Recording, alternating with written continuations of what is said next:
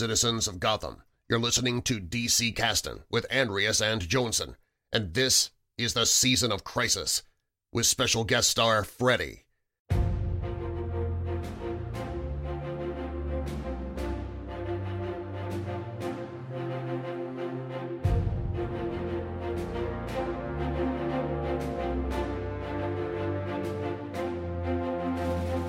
Krisen var över och endast en jord återstod, och det var dags att berätta nya historier. Men den här gången skulle fokus vara mindre på ond, bråd död och världars undergång och mer på lättsamma superhjälteäventyr av mer klassisk karaktär. DCs hjältar var ju trots allt så nära moderna mytologiska figurer man kan komma. Och deras äventyr var legendariska.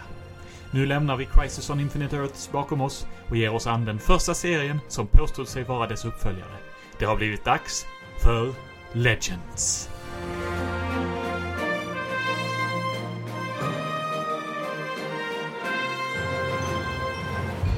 Hej och välkomna till DC-casten, casten där vi pratar om serier från DC.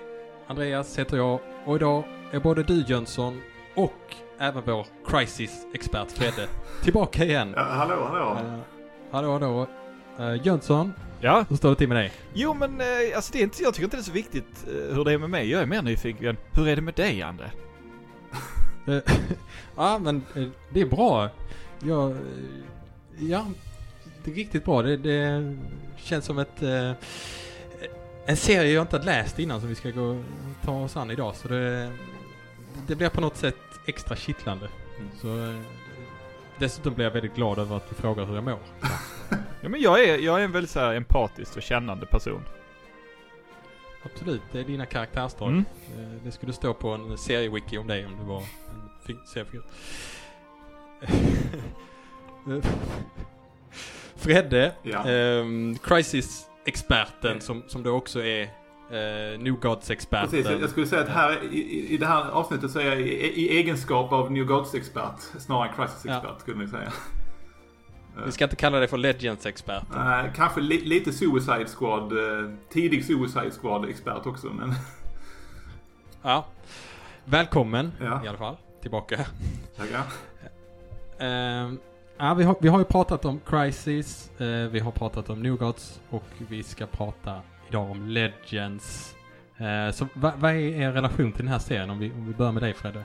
Ja, alltså min relation, det är ju ganska nyligen, jag har ju läst den en gång tidigare och det är som sagt, jag tror det hade att göra med att när jag skulle titta på de senaste DC-filmerna som har ju kommit, så var en av dem var ju Suicide Squad, alltså den första, den som bara heter Suicide Squad, inte The Suicide Squad. Och då tänkte jag, men då måste jag ju läsa Suicide Squad-serierna först, och det var det liksom.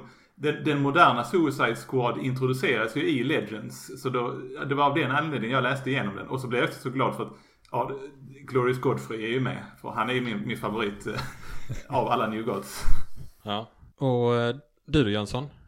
Jag har ingen egentlig koppling till Legends. Jag har fått för mig att jag har läst den en gång. Men när jag läste den inför det här avsnittet så mindes jag väldigt lite av den, så jag undrar om jag inte bara hittat på att jag har läst den, för den är ju intressant för att det är mycket som tar avstamp i den, så kan man ju säga. Så man har ju läst mycket som anknyter till den, även om man då bevisligen inte kommer ihåg någonting om själva serien i sig. Precis. Jag hade ju som sagt inte läst den här innan vi skulle göra avsnittet, så min relation är också mer eller mindre noll. Men ja, nu har jag läst den åtminstone. Så jag tycker vi drar igång med dagens avsnitt. Och vi börjar ju såklart med bakgrund och sånt. I am vengeance. I am the night. I am the relevant background information required for this episode. Ja, Jönsson, vad har du grävt fram idag? Jo, men 1955 publicerade DC miniserien Legends of Daniel Boone. Det är inte den vi ska prata om, men jag tänkte jag nämner det. Höll på att få en panikattack där. Nej, det här är miniserien eller eventet Legends. Och varför har vi det i Crisis-månaden? Jo, därför att Legends uttryckligen var den första uppföljaren till Crisis on Infinite Earths. Och den släpptes ett helt halvår efter Crisis. Så vi gnäller över eventtrötthet och så nu för tiden. Det är ingenting mot vad det var för. Eller ja, det är samma som det var för, om man nu säger som så. Den är författad utav ett gäng namn som vi har pratat om förut.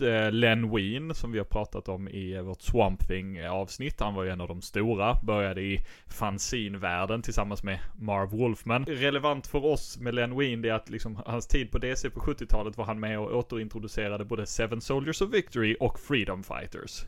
Ett par lag som vi snackar en del om i våra avsnitt. One of the Greats. Den är tecknad, den här serien utav John Byrne, som vi pratade väldigt mycket om i vårt Man of Steel-avsnitt. Så jag tänker han behöver ingen ytterligare introduktion, utan gå tillbaka och lyssna på det avsnittet och så får ni mer info om honom. Men den personen som skrivit, kan man säga, plotten till Legends har vi inte pratat om förut. Det är nämligen John Ostrander. Och John Ostrander är tämligen unik i DC för att han debuterade som seriefigur i DC innan han började jobba på DC. Så en annan författare, en kompis till John Ostrander, skrev in honom som ett väldigt temporärt kärleksintresse för Supergirl i Supergirls egen serie.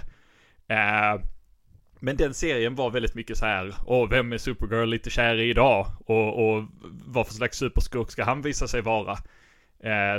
Så Johnny, eller Johnny O, eller vad nu han kallades, han försvann rätt snabbt. Men han var där. Och det var liksom inte det var inte Ostrander som skrev in sig själv, utan det var en kompis som tänkte, jag skriver in min kompis John Ostrander. Han är cool.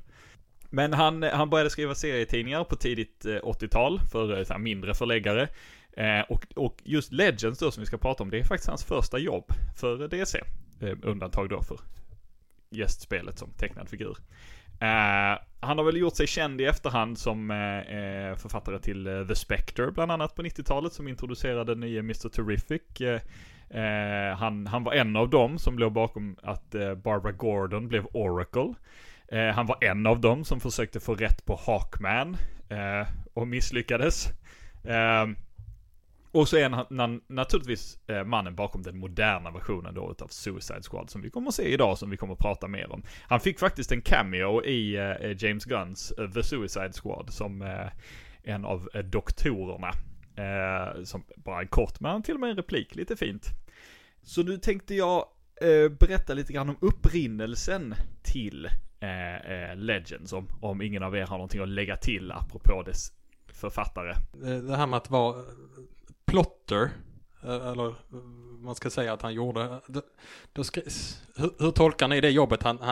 Han kom på idén och liksom skriver ner så här, ungefär hur det skulle vara, och sen får någon annan göra grovjobbet med att liksom sätta dit ett DC-korrekt skript, så som de antagligen har en standard för hur det ska funka liksom. Ja, alltså jag tänker bara på liksom Marvel-metoden där, att det var alltså först att hitta Stan Lee, han hittade på liksom en övergripande plott, och sen så fick tecknaren teckna, och sen så skrev Stan Lee i pratbubblorna.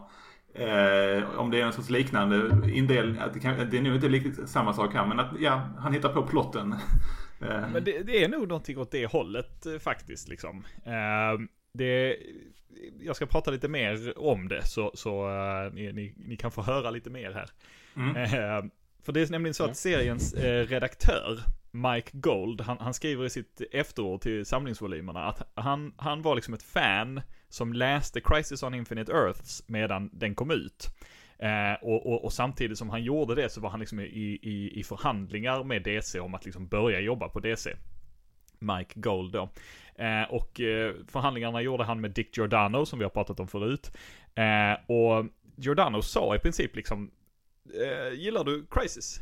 Och Gold sa, ja, jättemycket. Så, kan du tänka dig att skriva en uppföljare då till Crisis? Du får tänka på att Crisis fortfarande höll på att ges ut under liksom medan detta hände.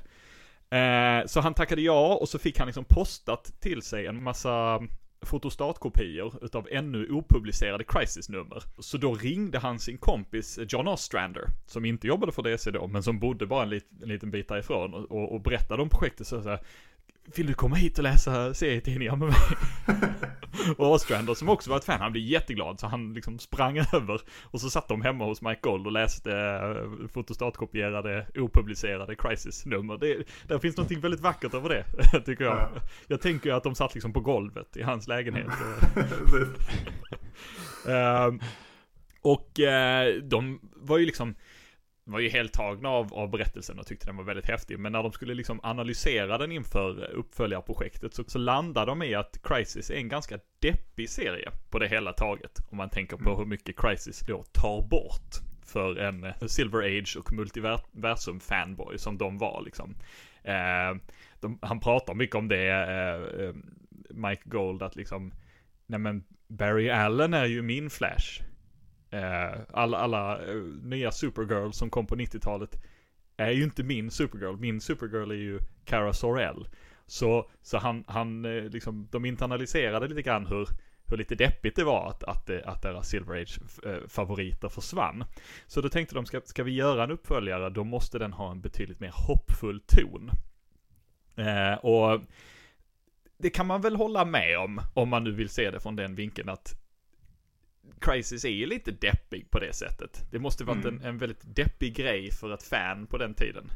Det som är intressant är att först när man läser så tycker jag att den här är väldigt färgglad, den här serien, och det är liksom det klassiska liksom, heter han George Perez teckningar sådär, men sen så om man liksom tänker efter vad den handlar om, så ja, den är ganska mörk för att vara så färgglad. Ja, men verkligen. Nej, men så de tog sig an frågan så här, vad skulle man kunna låta vara mer hoppfullt, och de landade i att DC är ganska gott om legender. Om man jämför med Marvel så är hjältarna hos DC ofta sådana man ser upp till, snarare än att, inte för att hjältarna hos Marvel är dåliga, men den allmänna befolkningen i Marvel har en tendens att vara lite mer hatiska mot sina hjältar, och de liksom inspirerades utav det, och inspirerades utav serien America vs. the Justice Society, om just legendariska berättelser, att folk i den serien, även om den serien handlar om att liksom USAs regering sätter sig upp mot Justice Society, så är det ändå en ganska så stor nivå av beundran inför de här hjältarna. Det ville de ha som grundläggande idé. Sen plockade de in Len Wein då för att skriva själva manuset, och det fick han göra just för att han hade skrivit i princip varenda DC-karaktär redan, så han kunde liksom deras röster. Tanken var att Wonder Woman också skulle medverka redan från början. Det kommer vi se i den här serien att det gör hon inte, för Gold och Ostrander ansåg att Wonder Woman är en fundamental del av DCs universum. Men Karen Berger, som vi har pratat om förut, bland annat i Sandman-avsnittet, hon meddelade att Wonder Woman hon ska återintroduceras så som hon dök upp för första gången i serietidningarna, så hon kan inte vara med från början. Så då fick Legends istället funka mer som en slags presentation av henne, snarare än ett äventyr med henne i fokus, och det kommer vi ju se. Man kan också säga att seriens syfte utöver detta med Wonder Woman, det var just att introducera nya serier, däribland då den nya Flash. Vi har ju sett att Crisis slutade med att Wally skulle ta över manteln. Även ett nytt Justice League, även då ett för ändamålet nytt Suicide Squad, även Captain Marvel skulle in i kontinuiteten tillsammans med Wonder Woman och så vidare och så vidare.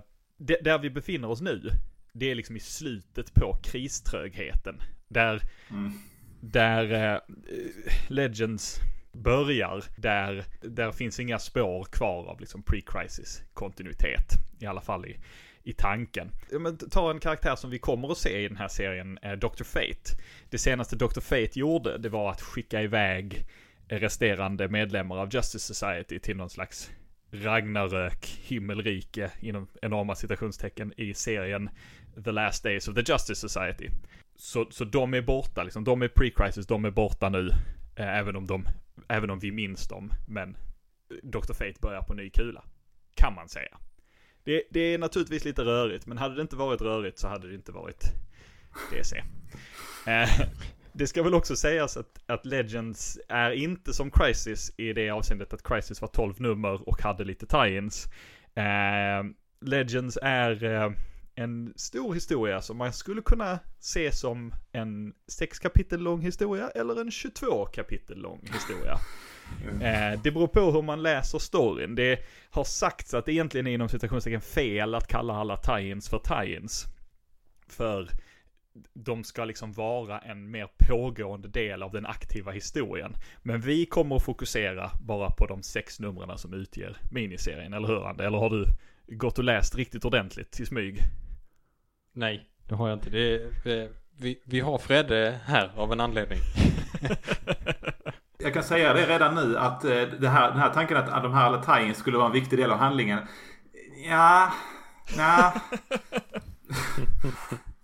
Vi återkommer till det senare, men ja. Men that's it for backstory. Nu är jag taggad på att se vad som händer. Ja, tack så mycket, Jönsson. Ja, vi börjar. Den här serien är ju uppdelad i 6 nummer som du sa, och vi skippar de här tie-in-serierna direkt och börjar med nummer 1. För jag tror väl att egentligen man skulle kunna börja med någon av tie-in-serierna om man verkligen vill köra 22 nummer-varianten.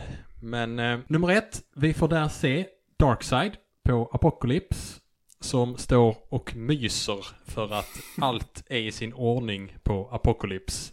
Inga uppror och sånt trams, utan bara härligt tyranni råder. Inget kaos, bara ordning. Men han känner att något ändå inte känns rätt och frågar då sin tortyrunderhuggare Desaad: hör du, Desaad, varför känner jag som jag gör? Och Desaad säger då att det kanske beror på att retsamma hjältar, de här retsamma hjältarna från jorden, som genom sina legender inspirerar en massa andra människor att begå en massa andra retfulla hjältedåd. Det kanske är de som gnager lite. Så för att motverka denna jobbiga känsla skickar Darkseid då iväg sina 2 agenter, Glorious Godfrey och Dr. Bedlam, på det de kallar för Operation Humiliation, som ska utmynna... Jag fattar inte att det rimmar från du sa det nu. Ja, det kanske var hur jag sa det, men det här ska då leda till att den enda legenden som ska vara kvar på jorden efter den här operationen, det ska vara hans egen. Ja, den här operationen, den till en början resulterar i en massa olika saker. Bland annat så blir Hudson Nuclear Facility, intressant ställe att ha ett Nuclear Facility på, attackerat av en Technocid som gör att ett stort monster som kallas för Brimstone här skapas. Firestorm är där, försöker hjälpa till att attackera det här monstret, men hans krafter funkar inte eftersom monstret då verkar vara en levande varelse. Då kan inte han använda sina krafter på det sätt som han vill. En annan sak som händer är att plötsligt dyker upp en ny pundit i tv på massa intervjuer som heter Gordon Godfrey, som pratar om att superhjältar inte är så bra som vi har trott. Så han sitter där i talkshow-programmen och så för han tesen att de är inga bra förebilder, de använder ju våld för att lösa alla problem och så vidare. Och mitt under en sån här intervju som han är med på vid tv-stationen Wiz TV, där han intervjuas av Billy Batson, så attackeras den här tv-stationen av en jättestor skurk som kallar sig för Macroman. Billy, som ju kan förvandla sig till Captain Marvel, gör detta genom att ropa Shazam, och så strider mot Macroman.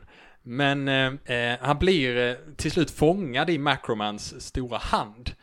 Och för att ta sig ur den här handen så gör Captain Marvel så att han säger Shazam igen. Och då kommer den här blixten ner mot honom som gör att han förvandlas tillbaka och blir liksom fysiskt mindre då och kan ta sig ur Macromans grepp. Men den här blixten träffar ju Macromans också då, så han börjar brinna och dör. Och Billy Batson blir ju jätteledsen och lägger skulden på sig själv. Han har dödat någon annan och bestämmer sig i princip för att jag ska aldrig bli Captain Marvel igen. Och när Billy springer iväg liksom bort från kameran och från vårt perspektiv så att säga, så får vi också se en skrattande Darkseid och texten First Blood to Darkseid. Sen händer det lite andra grejer i det här numret också, så som att vi får se Wally West, alltså The Flash. Han tycker det är jobbigt att leva upp till Barry Allens historia och legenden till Barry och sådär. Vi får också se Cosmic Boy kommer att slåss mot det här Brimstone-monstret. Ni vet från The Hudson Nuclear Facility. Cosmic Boy verkar vara illa ute i den här fighten innan Justice League of America dyker upp, typ. Vi får också en sekvens med Rick Flag och Amanda Waller i Pentagon där de pratar om Task Force X som snart kan behövas. Men jag har en del att beta av i det här numret. Vi börjar med dig, Jönsson. Vad har du för tankar? Ja, men det är en jävla början, minst sagt, på det här. Alltså, Darkseid, va? Jag tycker om hur han är tecknad, John Byrnes teckningsstil. Tycker om att han liksom gjort det till sitt eget men ändå tagit in lite Kirby-känsla i det. Men jag undrar så vad som liksom föranledde honom till att liksom teckna, för Darkseid, han sitter ju med liksom modeller utav alla hjältar som han liksom flyttar på och så här, det är min Captain Marvel-gubbe här, och sen krossar han Captain Marvel-gubben i handen, och då ser man att den har liksom små gängor, så att det här var ju inte en liten staty, detta var ju en actionfigur. Den är ju liksom fully posable. Så han har ju skickat någon till jorden för att köpa de här actionfigurerna, vilket liksom jag beundrar att Darkseid gör, men det känns inte jätte-Darkseid. Eller? Jag vet inte. Notera också att de som forskar här på The Hudson Research Facility, eller vad det nu är där, det är ju Dr. Martin Stein bland annat. Men även Dr. Clyburn som vi träffade som allra hastigast i Crisis när hon fick uttala sig om någonting just det. I en intervju. Så det är väl lite härligt att man får en callback där. Och Martin Stein, han tillkallar ju Ronnie Raymond då för att bli Firestorm. Ronnie står ju i duschen. Ja, pinsamt för Ronnie. Men ändå lite roligt. Det är lite en sån. Jag drar mig till minnes liksom när Firehawk då var i en komprometterande situation angående nakenhet när hon fick sin dräkt bortbränd. Och då när hon skaffade sig den nya dräkten, då stod ju Firestorm och liksom skapade vatten med handen som en dusch över Martian Manhunter. Så att det är ändå det är saker som går ihop här. Oj vad jag har grävt. Och avslutningsvis, det är lite fint att Wally, han har fortfarande Barrys Flash-kostym. Wallys egen Flash-kostym har små subtila skillnader. Skillnaderna är inte enorma, men blixtmarkeringen runt midjan är annorlunda mellan Wallys och Barrys. Men här är det Barrys gamla han har, vilket jag tycker är väldigt fint. Så hoppas att han tvättar den. Ja, men man vet, det blir ju inget kvar av Barry. Smutsen kanske också försvann då. Jag kan nämna, vi ska prata om tie-in-serierna senare, men jag ska bara snabbt säga att där han står i duschen, Ronnie Raymond, han i tie-in-serien då, Firestorm, när de är efter den här situationen så säger de okej, vi flyger hem till dig, Stein, för att vi kan liksom inte bli varandra igen på laboratoriet, för då står jag helt naken, så de tänkte igenom det i alla fall. Okej, först och främst, de nämner ju här i början det här med att det har varit uppror på Apocalypse och att då The Hunger Dogs slet sig fria, som man säger där, alltså de här lågt stående undersåtarna till Darkseid. Men att det har liksom återställt sig nu är liksom Darkseid styr och ställer igen, så att de gör alltså en referens till specifikt till den här Jack Kirby's The Hunger Dogs, alltså den här graphic novel som han skrev på 80-talet för att liksom avsluta sin Fort World New Gods historia där. Vilket jag förstår som vissa andra senare DC-serier har liksom ignorerat den. Så det är lite av och på i kontinuiteten om The Hunger Dogs-novellen faktiskt inträffar eller inte. Men här är det ganska specifikt. Ja, det hände, men nu är Darkseid uppe igen, så att säga. Men sen så är det här med Glorious Godfrey. Alltså, Glorious Godfrey är ju, som jag sa tidigare, en av mina favorit av New Gods-karaktärerna. Och, alltså, först och främst ska jag bara säga jag älskar hur han ser ut här när han är alltså G. Gordon Godfrey. Gissningsvis en referens till den, vad heter han? G. Gordon Libby. Fanns det väl någon amerikansk, om det var en politiker eller någonting sånt. Alltså liksom hans kostym, hans frisyr, han har liksom så här glasögon. Han ser verkligen ut som en sån här riktig, ja, han är liksom en sån här tv-personlighet. Han är verkligen, Godfreys grej är ju att han är en demagog, att han kan liksom övertala folk på olika sätt och att och det är det jag älskar också med hans liksom roll i Legends här, att alltså när han var med i Kirbys ursprungliga serier där då, i Fort World, då var han liksom en predikant. Han hade sitt eget tält någonstans ute på vischan, jag förstod det som, där han tog dit folk och så predikade han för publiken där då och liksom intalade dem att anti-life, det är det du ska lyda under. Ni måste dyrka Darkseid. Och här har de ju moderniserat det på liksom genialiskt sätt. Alltså att nu är han liksom, han är en demagog fortfarande, men nu är han det på tv. Han är liksom, vad är det man kallar en pundit som liksom är med i en massa olika tv-program, och han är liksom, jag tror i nästa nummer så kommer man säga att han säger att han är en psykolog som har viktiga saker att säga, och därför får han med tv-intervjuer. Och jag älskar den här moderniseringen av Godfrey-karaktären, och det här är nog den bästa avskildringen som Glorious Godfrey någonsin har haft. Så att alltså han är inte med så mycket i senare DC-serier vad jag har förstått det som. Det här är liksom hans mest framträdande roll, tror jag. Och han fortsätter vara lite sådär att han är med på tv, men jag skulle väldigt gärna vilja se en modern DC-serie där Glorious Godfrey har en Twitter-konto eller en YouTube-kanal, för att han borde följa med i media hela tiden och utveckla sig, för liksom det här med en demagog som uppviglar folk till hat, det liksom, känns alltid aktuellt och det kan alltid uppdateras, men de har inte riktigt gjort det med honom. Det tycker jag det är lite det som har missat den grejen, tycker jag. Ja, det är bra spaning, tycker jag. Ja, det kanske har varit too soon. Ja, och sen så är det här då att de introducerar då här då Rick Flag och Amanda Waller, och Rick Flag, han är ju alltså, vi kommer ju se mer av dem sen så, men han är ju alltså den karaktären som var ledaren för den ursprungliga versionen av den här serien The Suicide Squad, som inte var, alltså som kom på typ, jag tror det var 60-talet, som inte har väldigt många likheter med det man tänker på när man säger Suicide Squad nu för tiden. Men de knyter ändå an till det, att det var han från den serien som nu kommer att bli ledaren för den nya versionen också. Så det gillar jag. Och sen så Amanda Waller, hon är med här för första gången, och hon är ju redan stencool alltså. Ja, Amanda Waller är en riktigt bra sån DC-figur som det är alltid gött när hon dyker upp, för hon är liksom hon är en jättebra skurk, men hon är ju inte riktigt en skurk, så man kan liksom aldrig liksom stoppa henne, utan nej, jag gillar henne. Så någon liten detalj till också bara. När man är en ruta där Godfrey pratar i tv, så ser man i bakgrunden så står det som skylt att det står typ Threat or Menace. Vilket är en sån här klassisk Marvel, jag tror det är liksom när Jonah Jameson skrev om Spider-Man. Det är Spider-Man, Threat or Menace. Så de gör en liten Marvel-referens där.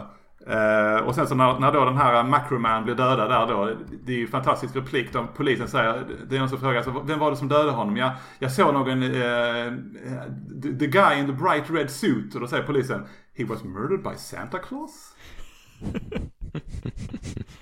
Ja, och för er som har lyssnat på vårt julavsnitt så vet ni ju att jultomten faktiskt finns i DCs universum, ja, så det skickade säkert ut poliser där för att undersöka.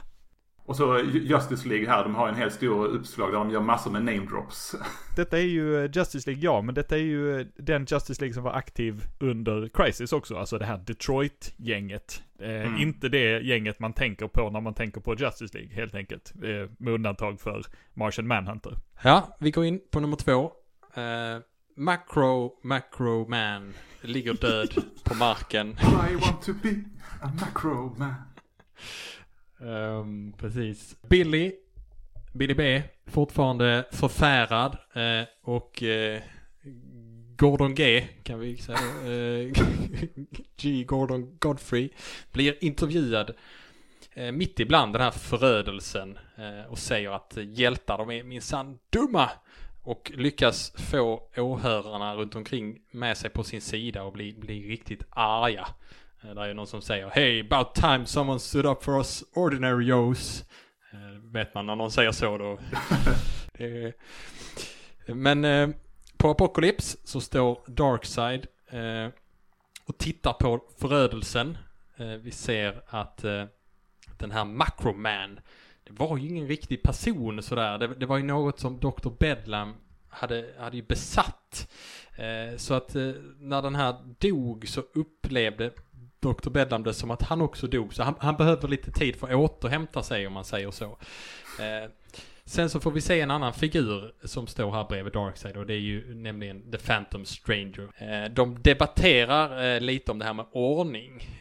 Phantom Stranger säger att ordning det är något som måste väljas, det kan man inte tvinga på, och att kaos och fri vilja det är faktiskt bra grejer. Och Darkseid avfärdar det hela i princip. Vi får sen se lite mer när det gäller den här striden mellan JLA och Brimstone. Martian Manhunter visar ju sig vara ganska hjälplös här eftersom monstret typ består av eld. Hans stora svaghet.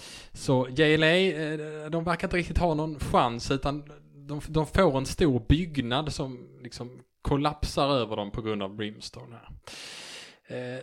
Sen får vi också se Rick Flag rekrytera Deadshot till Suicide Squad.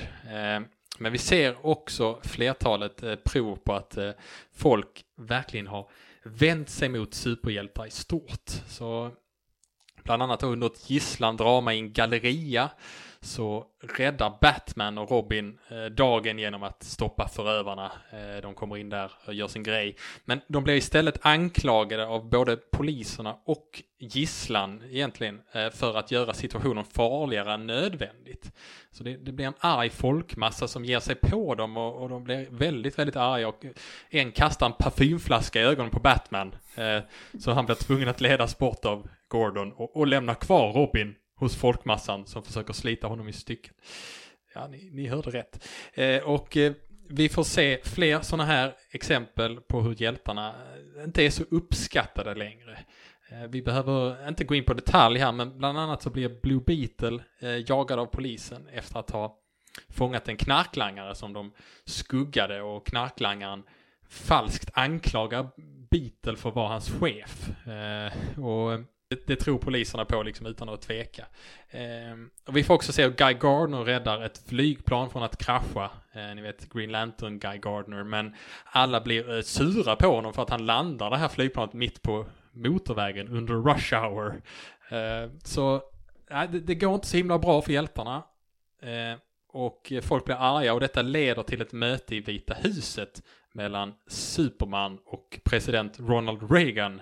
Där presidenten utfärdar ett dekret om att superhjältar måste upphöra med sin aktivitet tills dess att situationen lugnat sig. Så executive order på engelska kanske en mer den termen man hör oftare. Men Superman säger att det är inte vårt fel att den här dumme Godfrey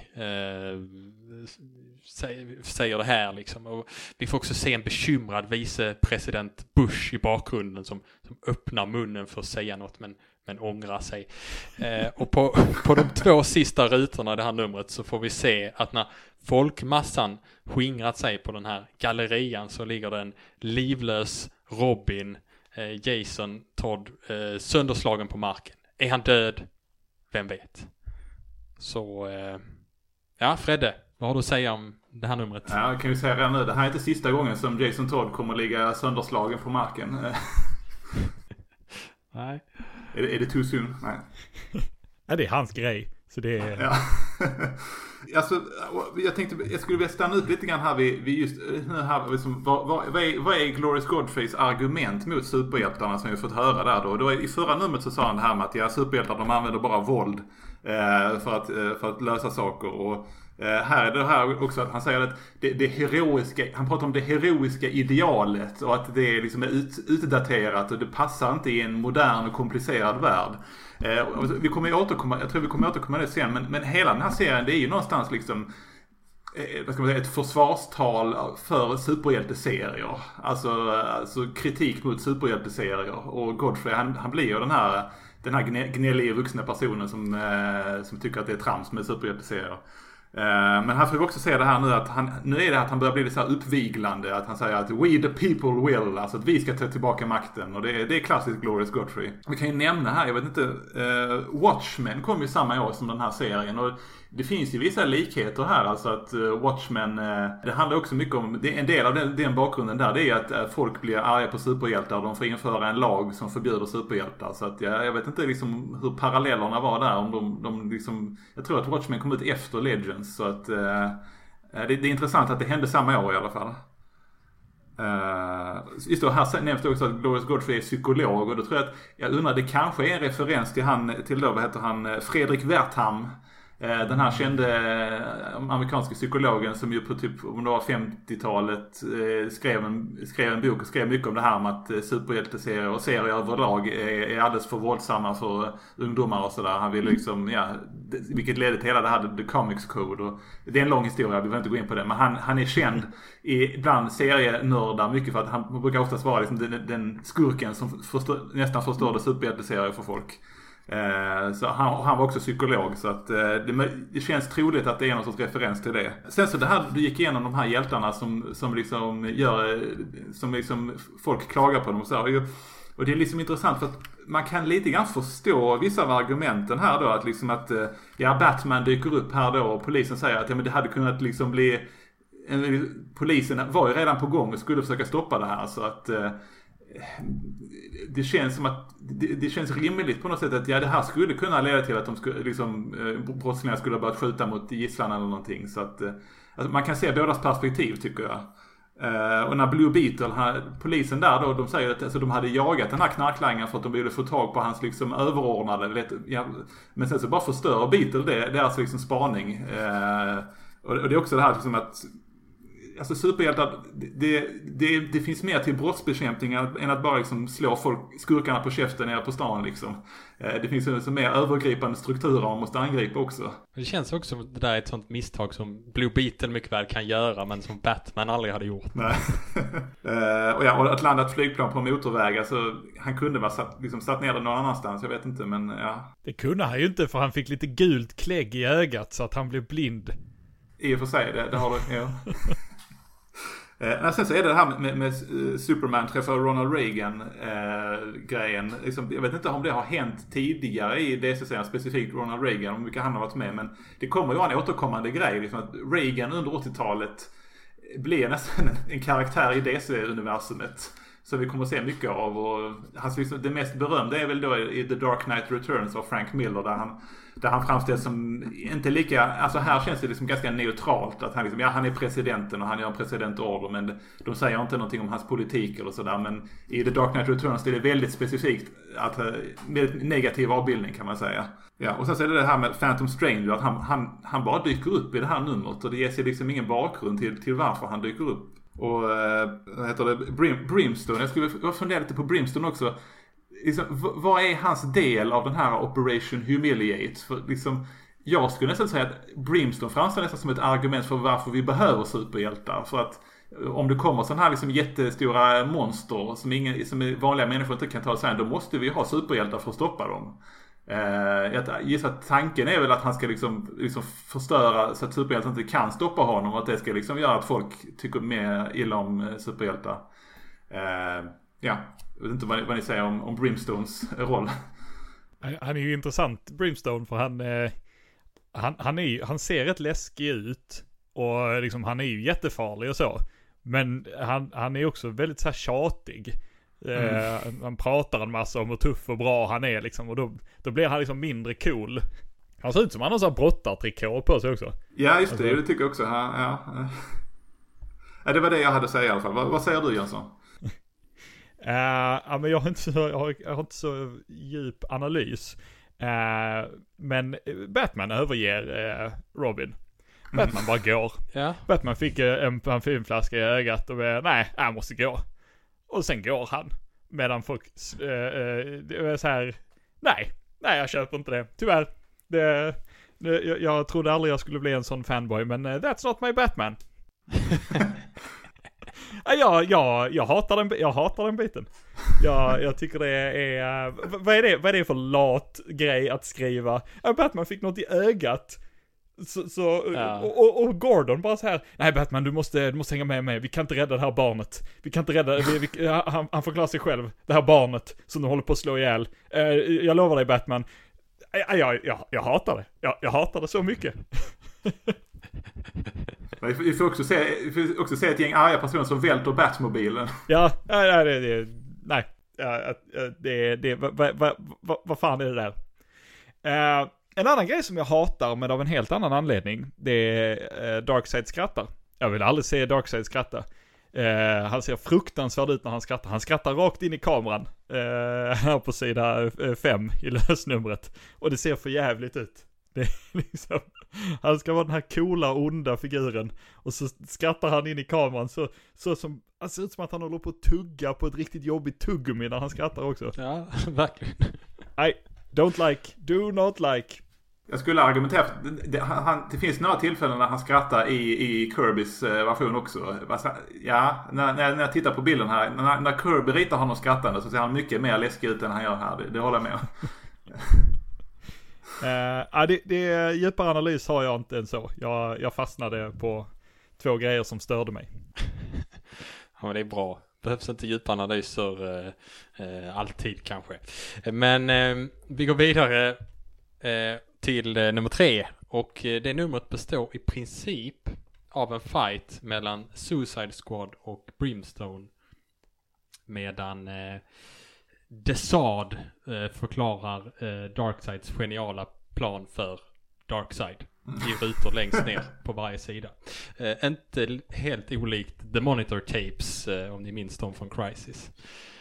Men om vi börjar med striden här mellan The Suicide Squad och Brimstone, så får vi först då se vilka de slutgiltiga medlemmarna är här som Amanda Waller och Rick Flag har dragit ihop då. Så förutom Rick Flag så har vi då Blockbuster, Bronze Tiger, Captain Boomerang, Deadshot och Enchantress. Så det här gänget ger sig på Brimstone som befinner sig på Mount Rushmore. Och det blir en stor strid. Captain Boomerang slänger sina battlerangs. Blockbuster försöker lyfta marken under Brimstone, vilket dock resulterar i att Brimstone dödar Blockbuster. Men med hjälp av en speciell laser som Deadshot skjuter med, som träffar Brimstones kärna, så lyckas de döda det här monstret. Enchantress skyddar dem mot den här explosionen, men när hon använder sina krafter för mycket så tar ju den här onda sidan över. Så. Men Bronze Tiger är med på noterna och liksom knockar henne. Det var tydligen hans uppgift här. Så det var Suicide Squad.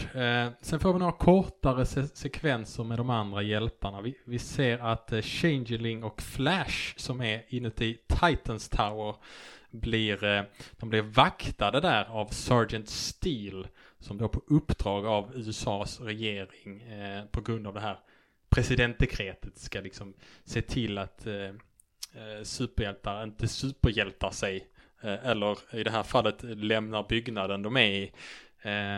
Men de synar Sergeant Steel och går därifrån ändå, och även om man då hotar dem att jag skjuter er om ni går, så gör han inte det, för han är inte beredd att liksom gå så långt. Så de tar sig därifrån. Bruce Wayne är på sjukhuset och står bredvid en sjukhussäng som Robin Jason Todd ligger i efter den här galleria-misshandeln. Jönsson skakar på huvudet. Han ber inte ens om ursäkt. Han kanske gjorde det off. Robin ber om ursäkt. Man fick faktiskt en parfymflaska i ögonen. Det är inte skönt. I vårt första avsnitt så blev han förblindad och bytte om till Batman och jagade skurkarna och fick fatt dem innan han kunde se igen. Okej. Nåja, han står där. Utanför kan de se de tilltagande protesterna mot superhjältar. Folk är liksom ute med högafflar och skyltar. Och Superman är fortfarande i Vita huset och snickesnackar med president Reagan. Och Reagan undrar om han har gjort rätt. Och Stålis säger typ: ja, men jag är säker på att du tror att du har gjort rätt. Så det är tur att du inte jobbar som rådgivare, Stålis, säger jag. Men vi får också se Billy Batson som fortfarande är ledsen. Och en flicka vid namn Lisa Sutton bjuder in honom till sitt hem. Hon är väl typ jämngammal med honom. Men där inne visade det sig att hennes föräldrar, de är stora Gordon Godfrey-anhängare. Så han klarar inte av att vara där. De tittar liksom på tv och det är den här kritiken mot hjältarna. Så han springer liksom ut därifrån direkt. Ja, som jag nämnde, The Sard sammanfattar mycket av det som har hänt i tidigare nummer. Så jag går inte riktigt in på det igen. Phantom Stranger försöker dock göra en poäng här av att Lisa Sutton, den här flickan som hjälpte Billy, alltså säger att du kommer aldrig lyckas nå fram till de här barnen, Darkseid. Du kanske kan liksom nå de vuxna, men barnen, de glömmer inte de här legenderna om superhjältarna. Och numret avslutas med att Darkseid avslöjar nästa del av sin plan, nämligen sina stora läskiga hundar, The Warhounds. Skräms du av Warhounds, Jönsson? Jag skräms mer av att Lisas pappa är Tom Selleck. Och han är ett sånt as. Den här gången måste du vara med mig, Ande. Han ser ut precis som Tom Selleck. Ja, det. Jag har inte sidan framför mig här, men... Lite äldre Tom Selleck kanske. Om Tom Selleck var lite äldre och ond. Visst, vi köper väl det. Det var faktiskt min enda det var min första och enda note till det här numret. Jag har några fler, men det var den stora. Jag tycker att det är det är kul att se Suicide Squad i en action liksom. Och jag tycker det är liksom, vi kommer i The Season of Crisis att prata mer om bland annat Enchantress och Deadshot senare, så jag går inte in på det jättemycket nu, men det är ändå coolt att se dem och Bronze Tiger gör en Vulcan Nerve Pinch för att knocka henne. Och det är skönt liksom, här har vi tecknet på att det är en uppföljare till Crisis on Infinite Earths, för det är ju en Star Trek grej. Så det känns... Det var bra det.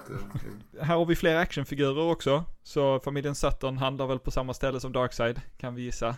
Djupare än så är jag tyvärr inte. Jag är sitter fortfarande och puttrar efter den här sjukhussekvensen med Jason och Bruce. Vad tyckte du om de här The Sard tapes då? Nej, jag tycker det är väldigt, väldigt skönt att få handlingen återberättad för mig igen. Efter att jag precis har läst den. Ja. Men här är väl jag kommer att ta upp det mer, men det är väl ett exempel på hur fruktansvärt tjatig den här serien är. När jag läste dem första gången så blev jag liksom jag blev liksom sur. Jag sa, men lägg inte tid på det här. Sluta. Så jag lät bli att läsa dem första gången liksom. Det var för frustrerande. Sen gick jag tillbaka och läste dem. Men det är väl det här att liksom att om när serien gavs ut som liksom lösnummer och det gick, var det en månad mellan nummerna sådär, och folk kanske skulle kunna plocka upp det även om de inte hade läst första numret, så skulle de ändå hänga med i handlingen. Jag gissar att det är det som är... Jo, men det köper jag. Självklart är det syftet liksom. Men jag vet inte, jag tycker det är ett dåligt sätt att göra en recap på. I synnerhet liksom del 3 i en miniserie på något vis. Jag fattar att idén är väl att folk ska liksom upptäcka det här och hoppa in kanske mitt i och så vidare. Det vi får en recap på är ju Darkseid skrattar. Och nu skrattar han ju ännu sämre. Rätt in i kameran. Han ser ju riktigt dum ut. Det är liksom... Han säger, my thinking is flawless. Stranger, my planning impeccable. Men det låter som man säger, my thinking is flawless, stranger. My planning impeccable. Så Fredde, du får ta över nu. Och om vi tar det här med Batman-grejen igen på sjukhuset här då. Min fråga är, det står här, vad är det? A private hospital in the heart of Gotham City. Hur fick Batman dit Robin utan att avslöja hans hemliga identitet, undrar jag. Det är liksom, okej, alla de här människorna har slagit Robin sönder och samman, och nu dyker liksom Jason Todd upp här och är slagen sönder och samman på exakt samma ställen som vi såg Robin var slagen sönder och samman. Men du, har han inte Leslie Tompkins, hans läkarkompis, som kan hans hemliga identitet? Hon har ju dessutom ett privat sjukhus. Det kanske är hennes. Okej. Ja, men det köper jag. Det har ju förklarat det i alla fall. Det var ett no price, tror jag. Ja, det är ett no price på det, absolut. Hela den här sekvensen med Suicide Squad, alltså, som sagt, jag håller med att det är gött att se dem. Vissa av deras liksom närvaro känns lite långsökt. Alltså, liksom, varför är Captain Boomerang med? Liksom, han kastar sina, bafferangs på liksom, tack Captain Boomerang, tack för att du bidrog. Det känns som att det är lite grann så här som att de här karaktärerna vill vi ska vara med i Suicide Squad, så att vi har inte någon sån här jättebra idé till vad de ska göra mot Brimstone, men de försöker liksom hitta någonting för alla att göra där då. Och Captain Boomerang, han kommer ju vara en återkommande karaktär i Suicide Squad specifikt. Så det är väl därför han får vara med här. Jag är inte helt övertygad om vad han gjorde i fighten mot Brimstone faktiskt. Men han får göra det viktigaste av allt, och det är ju att han får göra name-droppen här. Han säger ju, we were only a Suicide Squad. Och sen så de här då Warhounds som Darkseid intresserar på sista sidan. Alltså, jag skulle säga att det känns ju på sätt och vis, jag skulle säga, lite hyfsat troget Kirby, i den mån att Kirby, han hade mycket med hundar i Fort World. Alltså typ att på Apocalypse så finns det en sån här hundkavalleri som typ, han heter Steppenwolf, rider på vid något tillfälle och sådär. Så att jag kan acceptera det här nya tillägget till New Gods-mytologin, ändå de här hundarna. Jag kan bara tillägga att jag bläddrar fram till Tom Selleck här och bara, fan det är verkligen Tom Selleck. Yes. Men ond. Ja, tack så mycket. Vi går vidare till nummer 4 då. Och här händer det ganska många så små olika saker. Och vi får kanske lite mer prov på den här tjatigheten. Men vi får se fler exempel på hjältar som går emot det här presidentdekretet.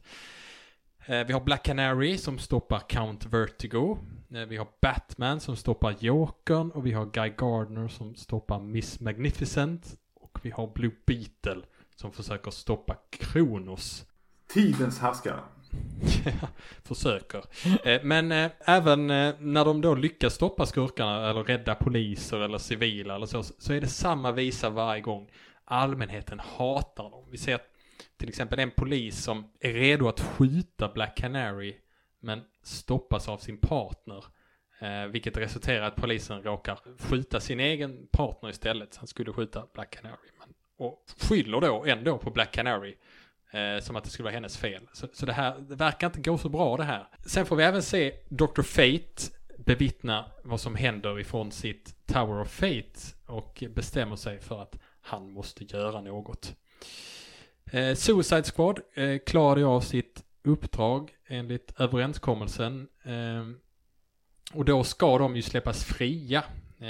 Vilket Rick Flag gör trots protester från Amanda Waller. Så säger han, jag håller mitt löfte här. Liksom. Sen så har vi skurkarna igen. Darkseid bestämmer sig för att skicka Desaad till Skartaris för att besegra Warlord. Medan vår gode vän Gordon Godfrey är up to no good in the neighborhood.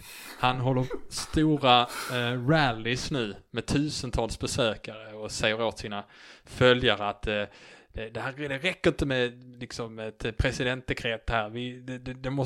Vi måste störta regeringen, och till sin hjälp så får de Warhounds. Och han frågar publiken, vem vill bli den första krigshunden? Det är fortfarande lite så otydligt vad en Warhound är för något, men vi kommer få se det. Vi får också en kort sekvens där Captain Boomerang, nyligen då frigiven från The Suicide Squad, håller på att råna till sig lite juveler. Direkt efter han blev frigiven så gör han det innan Flash och Changeling bryter in. Men alla tre där blir attackerade av de här Warhounds. Och Darkseid är nöjd och hjältarna verkar ha det svårt. Så kan vi väl säga. Så väldigt grov sammanfattning, men vad säger du om det här numret, Fredde? Ja, jag skulle säga att det är lite intressant på slutet av det här numret så bestämmer sig Darkseid också för att han ska minst sätta dit Superman specifikt. Så att han skjuter ju sina klassiska Omega Beams som vi har pratat om tidigare genom någonting som han kallar för en Stargate, inte en Boomtube.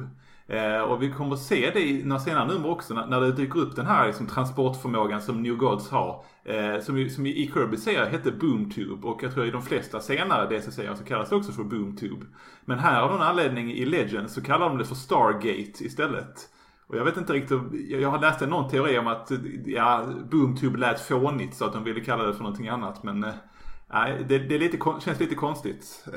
Men den här grejen som han gör, att han skjuter de här strålarna mot Superman, det är någonting vi kommer få se i en tie-in-serie, vad som hände där sen. Men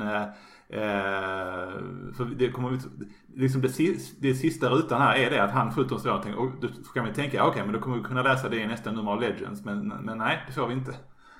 Så okej, det kan man se som det är väl det som är det argumentet att man måste läsa tie-in-serien också. Det är väl den här händelsen enbart. Men sen så är det här, jag tror vi får återkomma till sen också, just det här med Gordon Godfrey här, att alltså han håller tal, och frågan är ju alltid det här, är Godfrey, är han bara en bra talare eller är det liksom att han har en superkraft? Alltså är det att han är hypnotisk? Jag tror att vi kommer se senare nummer, alltså det känns som att det är lite av och till här, men här görs det några antydningar om att han har perfectly modulated voice, någonting sånt där i alla fall. Så det är lite intressant hur de lägger upp det. Vi får en sekvens också här. Darkseid är ju på jorden här, använder. Han står i en gränd och tittar på medan allt det här händer. Och det är också en sån här klassisk Kirby-grej. Det gör han i några nummer av New Gods också. Att han står liksom gömd i en gränd någonstans och tittar på medan saker och ting händer. Ja, ibland sitter han i någon förtölj och sådär. Så att det känns troget Darkseid, tycker jag. Och sen så är det några skurkar här jag tycker mycket om. Naturligtvis, du nämnde naturligtvis Miss Magnificent and her pretty boys. Som är ett gäng bodybuildare som bestämmer sig för att vara brottslingar. Och jag kollar upp det, men det här är deras enda framträdande i DC, tyvärr. Stort tyvärr. Okay. Jag hade så gärna velat se mer av dem. Och sen så Jokern, han har ju en hantlangare här som kallar sig för Fungus Soufflé. Som är typ med hon är en sorts konstnär som har blivit kär i Jokern. Liksom, är det här en föregångare till Harley Quinn? Ja, det är så märkligt att läsa det. Och det är liksom... Jag har sett många intervjuer med Paul Dini angående liksom upprinnelsen till karaktären Harley Quinn, och han har aldrig nämnt det här. Men det är ju verkligen Harley. Har Jokern haft fler sådana här flickvänner som han typ har och liksom kastar åt sidan i tidigare nu? Men det känns som att jag får för mig att det har hänt tidigare också, då och då, att... det har dykt upp tjejer som är förälskade i Jokern. Jag tror det gjorde i Adam West tv-serien i alla fall. Ja, men Harley är ju liksom, hennes inspiration kommer ju från liksom de många kvinnliga hantlangarna som Jokern hade just i Adam West tv-serien. Hon är ju en direkt liksom pastisch på det, och det kanske den här karaktären är också. Sen så måste jag säga en sista sak också här. Vid tillfällen när man ser folk som protesterar här och de har en massa skyltar med olika slogans på. Det finns en skylt där det är när Dr. Fate tittar på de här protesterna. Det är en skylt där står "A hero ain't nothing but a sandwich". Och jag bara, finns det? Alltså, jag har inte kollat upp det, men finns det? Det är ju en hero sandwich, det är ju en maträtt. Okej, ja, jag visste inte det, men ja, bra skrivet, bra plakat måste jag säga ändå, bra slogan. Det är roligt att den här handlangaren, Jokerns handlangare, hon kallar sig, vad sa du, Fungus Soufflé. Ja, men hon heter ju Shirley egentligen. Så jag har bara skrivit Shirley Quinn. Jag tror hon heter Shirley så att Jokern kan dra vitsen Shirley you jest. Men, absolut. Ja. Jag tycker det är gött att Kronos dyker upp. Jag tycker det är roligt att Kronos har liksom en slags fembot med sig. Jag tycker den sekvensen är väldigt rolig när den här väldigt lättklädda kvinnliga roboten traskar in på naturligtvis Chicagos första årliga antika klockutställning. Det är som att de vill att skurkar ska dyka upp. Man kan inte göra sånt i DCs värld. Nej. Går bara inte. Men Kronos dyker upp. Kronos har vi ju träffat förut för länge sedan i våra tidiga avsnitt Crisis on Earth 1 och Earth 2. Och han har ju kvar sin svävare i form av ett solur som vi får se som hastigast här i en ruta. Ja, jag blev lite lycklig. Vi får ju även se Count Vertigo som vi hälsade på i JSA nummer 10 där. Och bara för att fira det så tänker jag läsa en av hans repliker i den riktigt dassiga Count Vertigo-rösten som jag uppfann i det avsnittet. Så. Oj, jag minns knappt den. Merely a tiny demonstration of the awesome reality warping powers of Count Vertigo. Bra. Vilket land sa vi att Ja, men det var ju det att vi visste ju inte riktigt var han var från, så det fick bli en liten så här allmän europeisk dialekt. Just det, och den är ju väldigt bra. Den går inte riktigt att placera. Men det är ju inte tysk, det är ju, nej. Ja, men, jag kan säga, jag kan lägga till också om återigen med tie-in-serien här, och om du tyckte om Kronos så kommer ju då tie-in-serien med Blue Beetle. Det handlar om hur han jagar ikapp Kronos senare och slåss mot honom, och man får se en jakt mellan hans Blue Beetles bug och den här plattformen som pågår på flera sidor. Så om ni gillar Kronos och hans flygande plattform så kan ni läsa den Blue Beetle-serien. ja. Blev man sugen faktiskt. Jag tycker det är lite gött att Captain Boomerang, som faktiskt får fighta lite grann mot Flash här, han känner väl igen att det inte är samma Flash i dräkten. Ja, han säger det. Kid Flash kallar han honom för. Ja, och det tycker jag är väldigt intressant. Hur ser han det? Ja. På hakan. Det kanske är och det är kanske därför de har hakskyddet numera. Smart. It makes sense. Yep. Everything. Det var det. Förutom att Darkseid en gång garvar och en gång sitter med sina actionfigurer. Just det, en sak till jag kom på som jag måste nämna. Det här numret, det har också det bästa omslaget av alla nummer i Legends. Med Glorious Godfrey ståendes framför ett gäng brinnande dockor. Och han har facklor i händerna. Han ser jätteond och jättegalen ut. Det är ett sånt coolt omslag. Och det känns som att det sammanfattar hela Legends-historien. Det här med att folk hatar hjältar. Och han har liksom uppviglat dem till det. Och han står i sin snygga kostym och sina stiliga glasögon och sådär. Men han har sånt liksom riktigt maniskt skrattande leende samtidigt som det är liksom brinnande dockor av superhjältarna i bakgrunden. Jag älskar det här omslaget. Det är ett av de bästa DC-omslagen tycker jag. Jag håller med dig faktiskt. Ja, okej, men vi är framme vid nummer 5 och näst sista numret där vi får se en bedrövad Billy Batson som blir ikapphunnen av den här flickan Lisa Sutton. Han blamear sig själv fortsatt för att den här Macroman dog. Men när de får syn på en arg folkmassa längre bort så bestämmer sig Lisa för att springa bort mot den och försöka få folk att sluta beskylla hjältarna. Dock så blir hon då träffad av lite bråte i huvudet så hon går i däck. Men hon går upp igen. Hon hårdast utav hårda. Nej, för hon svimmar och går inte upp igen. Och den här händelsen gör att Billy ändå bestämmer sig för att han måste använda sina krafter trots allt. Så han säger Shazam och förvandlas till Captain Marvel igen. Vilket då också direkt ger honom the wisdom of Solomon. Alltså han blir smartare i princip. Och då räknar han ut att nej men det var ju inte jag som dödade Macroman. It was all an elaborate hoax, säger han. Alltså Billy, du borde ju ha en lapp med dig i plånboken eller något där det står typ om du står inför ett jobbigt problem eller en klurig uppgift, säg Shazam för bövelen så att du blir smartare och kan ta ett bättre underbyggt beslut. Holy moly! Nåja, han tar sig in i folkmassan men plötsligt så fryser tiden Och vi ser Dr. Fate som säger åt honom att komma med honom. Och exakt samma sak händer flera andra hjältar. På ett lite så här Silver Age-aktigt sätt får vi nämligen se samma sak hända med Black Canary, Guy Gardner, Blue Beetle och Batman. Liksom alla ska betas av här. Så halva tidningen läggs på att Dr. Fate samlar ihop de här karaktärerna. Och samma sak händer också med Flash och Changeling. Ni kommer kanske ihåg att de blev attackerade av Warhounds och tillsammans med Captain Boomerang så försvarar de sig. De märker att det sitter upprörda människor i de här hundarna. De här robothundarna liksom. Så de kan inte panga på hur som helst. För det är vanliga fast väldigt uppjagade människor som styr dem. Captain Boomerang blir fångad av den här folkmassan som för honom till Gordon Godfrey. Medan Flash och Changeling blir upphämtade av Dr. Fate. Så Fate han plockar även upp Stålmannen som fortsatt är i Vita huset medan Ronald Reagan säger nej, du får inte göra så här. Jag har ju utfärdat ett dekret här. Och Fate säger trist, men jag tjänar en högre makt än så. Och struntar helt enkelt i vad Ronald Reagan säger.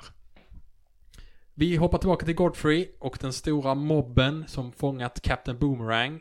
De ska avrätta honom på något sätt är tanken. Men Boomerang säger in i tv-kamerorna, för ja, allt tv-sänds live på tv såklart.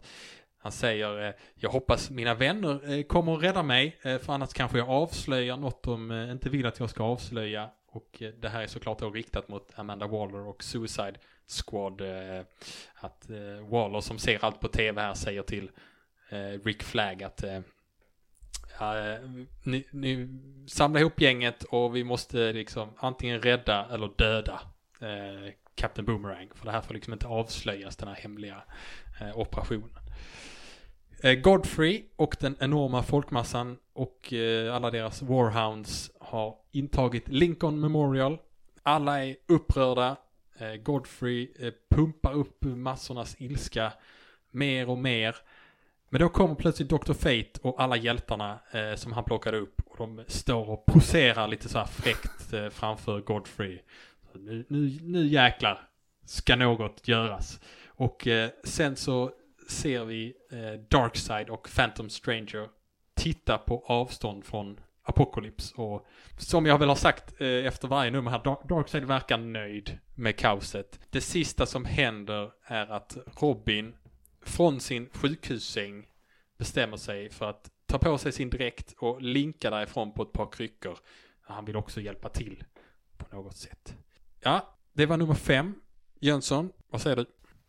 Ja, alltså det händer mycket men det händer lite i varje nummer. Jag tycker att det är lite intressant att se här med Gordon Godfrey. Jag måste hålla med Fredde där om att han är en väldigt, väldigt, väldigt bra skurk och väldigt obehaglig. I synnerhet den här biten när de ska hänga Mike Pence, Captain Boomerang, förlåt mig, i Washington. Så det är väldigt creepy. En väldigt intressant grej som de spelar på. En grej som jag verkligen gillar med den här serien är Guy Gardner. Guy Gardner liksom framställs väldigt mycket som en skitstövel alltid. Och även här. Men han är väldigt cool också. Alltså han gör roliga constructs med sin ring. Han är inte störig liksom. Han är oskön, ja, men han lyckas med grejerna han gör. Han avbildas som en väldigt kompetent hjälte. Och jag tycker väldigt mycket om det. Detta är liksom en guy från det vid det här laget splittrade Green Lantern Corps.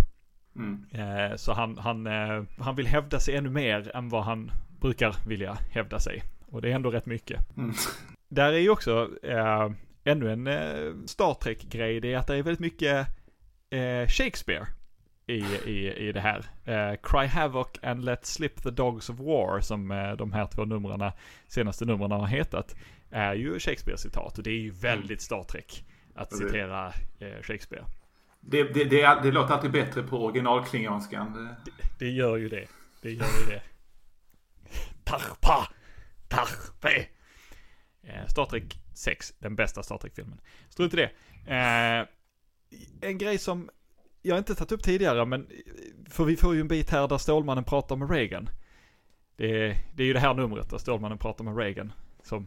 Nej just det är alla nummer. Ja. Samtidigt, ungefär som den här kom ut, så kom ju då The Last Days of the Justice Society ut. Och där var ju Roosevelt med väldigt mycket. Roosevelt var liksom en sån tydlig del av Justice Societys grundande. Och det är en intressant parallell här där vi har liksom, först hade vi Roosevelt som presidenten som beslutar sig för att skapa 2 superhjältelag, både Justice Society och All-Star Squadron. Och här har vi liksom gått linjen ner till den nuvarande presidenten, eller dåvarande när den här kom ut, som förbjuder superhjältar. Det är en väldigt intressant progression, och på ett metaperspektiv så talar det väldigt mycket om superhjältens förändring.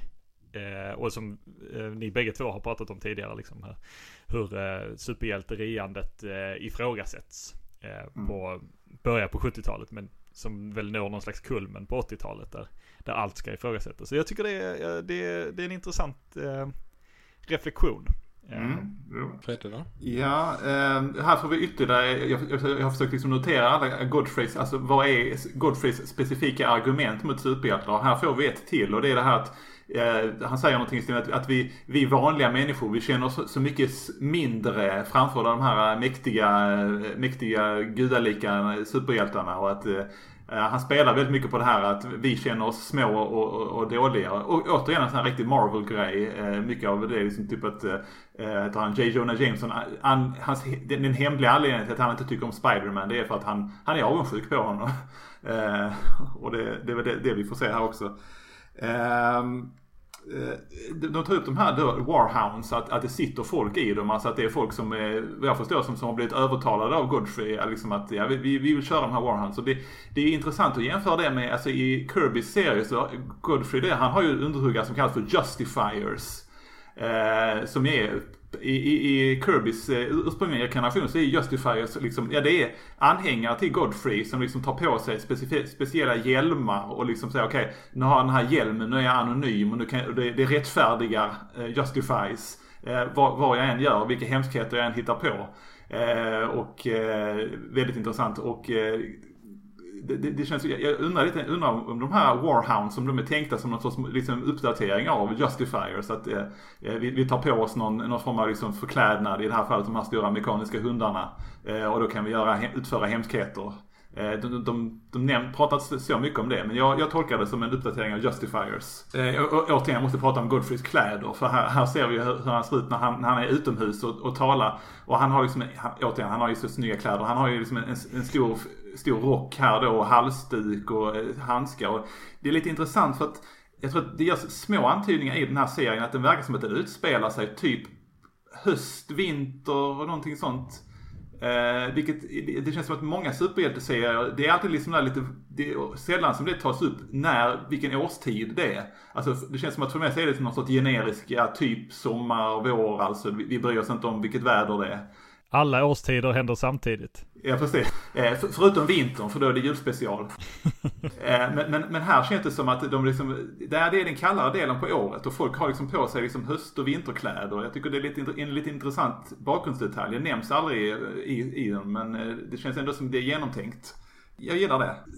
Sen så det viktigaste, men det mest intressanta med det här numret, det är ju Guy Gardner, som du pratade om tidigare, den här skurken som han slåss mot, som heter då Sunspot. Han är alltså en parodi på en specifik Marvel-superhjälte som heter Starbrand, som dök upp på 80-talet. Det var en del av den här Marvel, de hittade på en ny sån här specialserie som heter den New Universe, som skulle vara liksom ett nytt Marvel-universum med lite annorlunda ton och sådär. Och Starbrand, han var ju en av karaktärerna. Och så den här parodin då, han säger så att I have the power to create a new universe, säger han. Men sen så är det tydligen också så att han är mer specifikt en parodi på Marvels dåvarande redaktör Jim Shooter.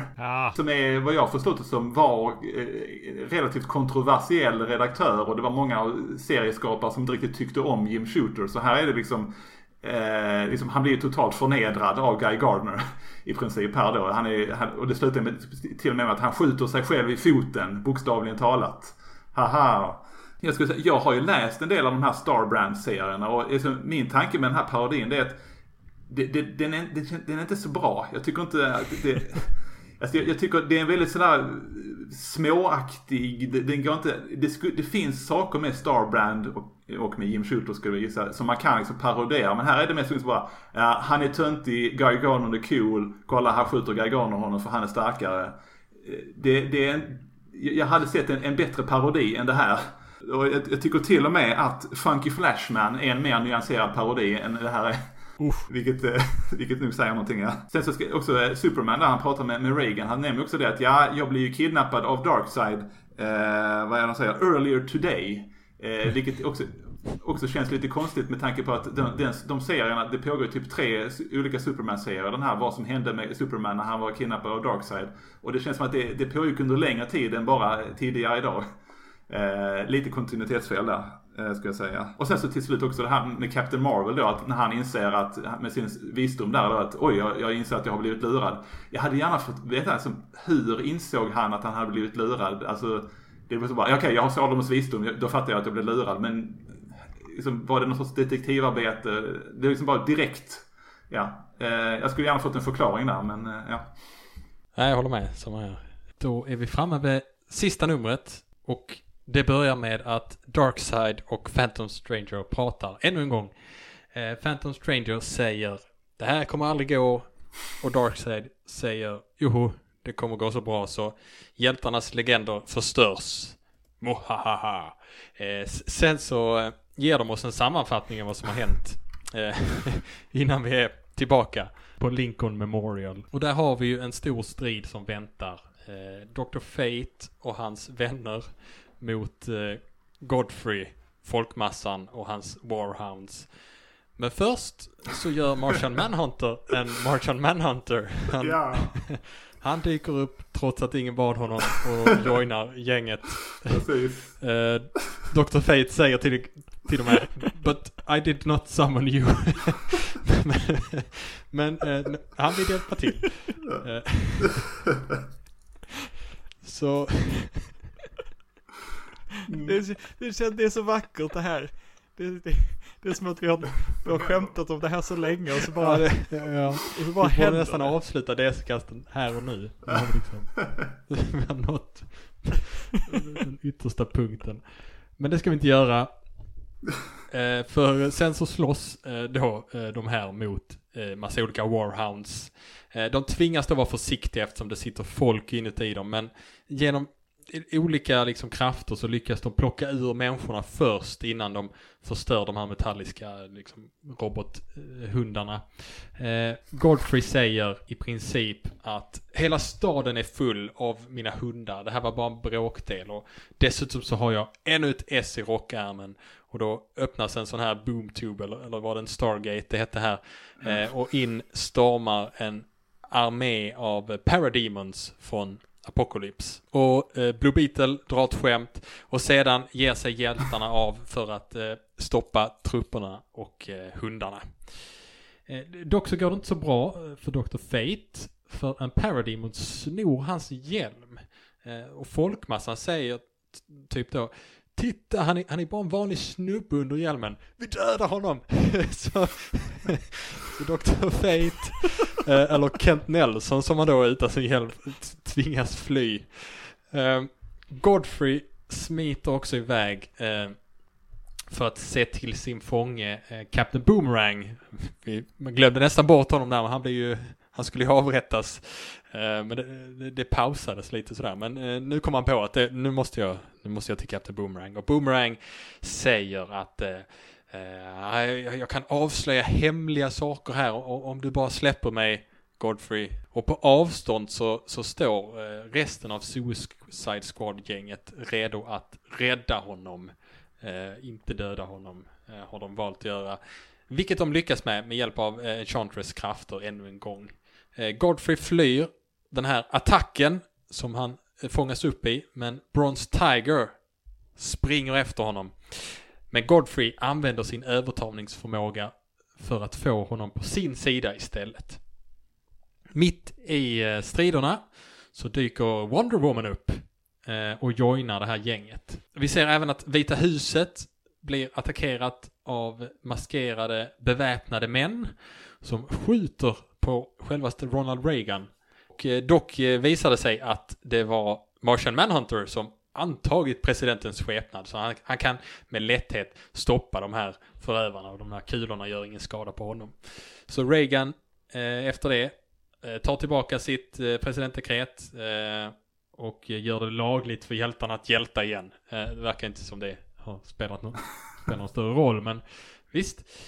Sen faller korten så att hjältarna står med ryggarna mot varandra med en enorm folkmobb runt sig. Och de försöker få folk att lyssna, men de vägrar.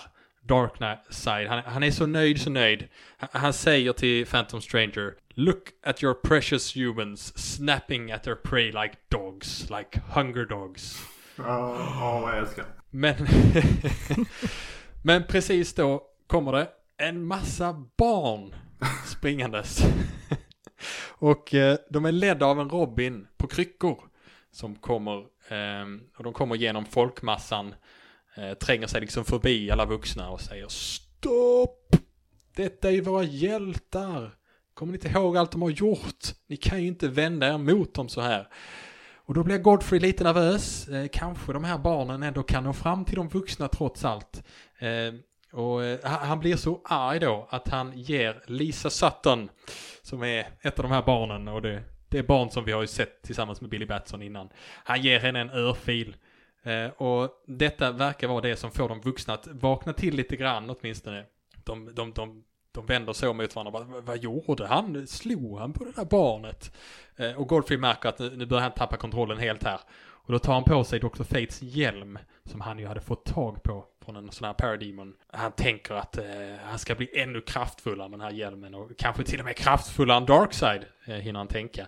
Men det går inte så bra, för den här kraften, the power of the helmet of Naboo, den tar över och blir för mycket för honom. Så han går också i däck. Och Dr. Fate plockar upp den här hjälmen från den totalt utslagna Godfrey, medan alla människorna får sina sinnen tillbaka och ber hjältarna om ursäkt. Sen så snackar hjältarna lite med varandra och bestämmer sig för att återbilda Justice League, dock utan Stålmannen, Wonder Woman och Changeling, som inte vill vara med då. Det sista vi ser är Phantom Stranger och Darkseid som pratar igen, och Stranger säger: "Ja, vad var det jag sa?" Och Darkseid säger: "Bah, nästa gång så kommer det gå bättre." Så där var det slut. Så tankarna om sista numret här, Fredrik? Ja, vi pratade lite grann om det här tidigare. Alltså här understryks det specifikt att Glorious Godfrey, att han har ju, alltså det är inte bara att han är en duktig talare, utan han har ju hypnotiska krafter. Alltså det heter en Bronze Tiger, han bara liksom direkt kan han liksom få honom under sig att lyda honom. Så att, och jag tycker, alltså min åsikt där är lite grann, det hade varit mer intressant om Godfrey inte hade superkrafter, utan att det bara är att han är en duktig talare. Att han på det viset hade kunnat övertyga folk, men nej, det är att han har superkraft, att han är duktig talare. Ja, jag hade föredragit det på det andra sättet. Och sen så här får vi då alltså det slutgiltiga argumentet, alltså om man ser det på ett metaperspektiv, att hela den här serien ska vara en sorts försvar av liksom superhjältar-serier, alltså mot all kritik som de då har liksom fått fram till 80-talet där då, om att det är dåligt och sådär. Och liksom deras slutargument verkar egentligen bara vara det att alltså superhjälteserier, det är för barn. det är inte till för att liksom vara allvarliga eller för vuxna människor och sådär, utan det är för att barn tycker det är kul med superhjältar, och då ska vi skriva superhjälteserier för barn. Vilket jag vet inte om DC och Marvel har glömt bort det lite sedan dess. Sen börjar de skissa på Countdown to Infinite Crisis. Ja, precis. Men om man säger mer generellt, alltså slutet som serien får här, alltså jag tycker alltså det är en intressant idé, hela den här, alltså att det är ett argument för varför superhjältar är bra. De lägger fram, alltså skurken lägger fram sina argument för varför superhjältar är dåliga. Men alltså det känns lite, jag tycker att det hade kunnat göras lite bättre. Alltså det här i slutet, det är liksom, jag tror det är Captain Marvel, han är den enda som säger det kanske var lite vårat fel också att folk har blivit arga på oss. Men han är den enda som säger det. Jag hade tyckt det varit lite bättre om Godfrey hade liksom lagt fram argument som liksom verkade lite mer vettiga. Och hjältarna på slutet säger typ att vissa av sakerna han sa var ändå liksom rätt och vi måste kanske ändra på oss lite grann och de kommer till någon sorts insikt och sådär. Men det gör de inte här. Alltså de liksom bara, nu tycker folk om oss igen så nu startar vi en ny Justice League och så är det liksom slut med det. Jag vet inte vad ni tycker om liksom hur det läggs fram det här debatten mellan är superhjältar bra eller dåliga. Jag kan bara hålla med dig egentligen. Alltså jag har lite i mina slutplädering och så som jag inte riktigt tar nu. Men verkligen, det hade kunnat göra så sjukt mycket mer intressant. Jag tycker det är lite intressant. Vi får ju se det här också att Dr. Fate, han har ju alltså krafter även när han inte har hjälmen på sig. Jag vet inte, har det tagits upp tidigare eller senare för den delen att Dr. Fate har superkrafter utan sin hjälm. Han kan ju flyga lite grann här. Det är jätteolika. Alltså, och det handlar lite grann också om hur mycket han är så här villig att ge sig själv till Nabu då, som är i hjälmen. Liksom. För ibland är han bara liksom, ibland är han en annan person när han har hjälmen på sig. Då är han Nabu och då Kent är bara kroppen på något vis. Men ibland så är Kent en liksom hyfsad magiker själv. Ja. Det finns inget konsekvent där tyvärr. Jag tycker också det är lite kul den här rutan där man ser Dr. Fate som liksom står framför den här arga mobben. Då kommer jag återigen tänka på Watchmen och den här, det finns ju en ruta där Dr. Manhattan konfronterar en stor mobb med arga protesterande människor. Han liksom svävar ovanför dem och sådär. Så att det är nästan så, Dr. Fate, du skulle kunna teleportera bort allesammans. Så, men nej, så Dr. Fate är lite snällare där. Sen så är det här Wonder Womans framträdande här också. Liksom, när jag såg den här, liksom, hon får en hel liksom, sida till sig själv där hon liksom bara står och ser jättecool ut och besegrar en sån här Warhound på egen hand. Och då fick jag nästan lite flashbacks till Batman v Superman, alltså filmen. För det är ju en av de bästa scenerna i den filmen. Det är ju när Wonder Woman bara dyker upp. Och vad är de säger? Alltså, I thought she was with you. Vilket är fullständigt idiotiskt, för Batman vet ju att hon är med honom. Men vi går inte in på det. Nej, precis. Men hur som helst, jag kan nästan höra den här Wonder Woman-musiken i huvudet när jag ser den här helsidan i alla fall. Så det är gött. Och sen så det här sista också, det är när då Martian Manhunter låtsas vara Ronald Reagan. Som läsare så får man bara se, man ser ju inte det först, så då tror man att okej, skurkarna skjuter Reagan och han är osårbar. Och jag undrar, är det en referens till det här att Reagan, han brukade så kallas för typ, vad är det, teflonpresidenten? Att liksom, det var någon sån smeknamn som han hade, att liksom alla liksom anklagelser mot honom, de bara gled av honom för att han var gjord av teflon. Och det var väl någon som försökte mörda Reagan också, om jag inte minns fel. Gjordes ett mordförsök på honom och han överlevde ju det. Så att det kanske är någon sorts referens där till att Reagan, han kan stoppa kulor. Hans livvakt ställde sig i vägen och tog kulan. Ja, så var det nog. Jönsson? Ja, som vanligt Fredde, har du kommit med de djupare och mer intressanta grejerna och jag får komma med de småsinta andra grejerna. Där är en bit där Flash räddar Black Canary genom att liksom springa riktigt snabbt, och då säger Black Canary, inget kan röra sig så snabbt. Och Black Canary, du har känt 3 stycken Flashar samt Johnny Quick samt egentligen Max Mercury också. Det är väl klart saker kan röra sig så snabbt, Black Canary. Och det vet du om. Vad är det?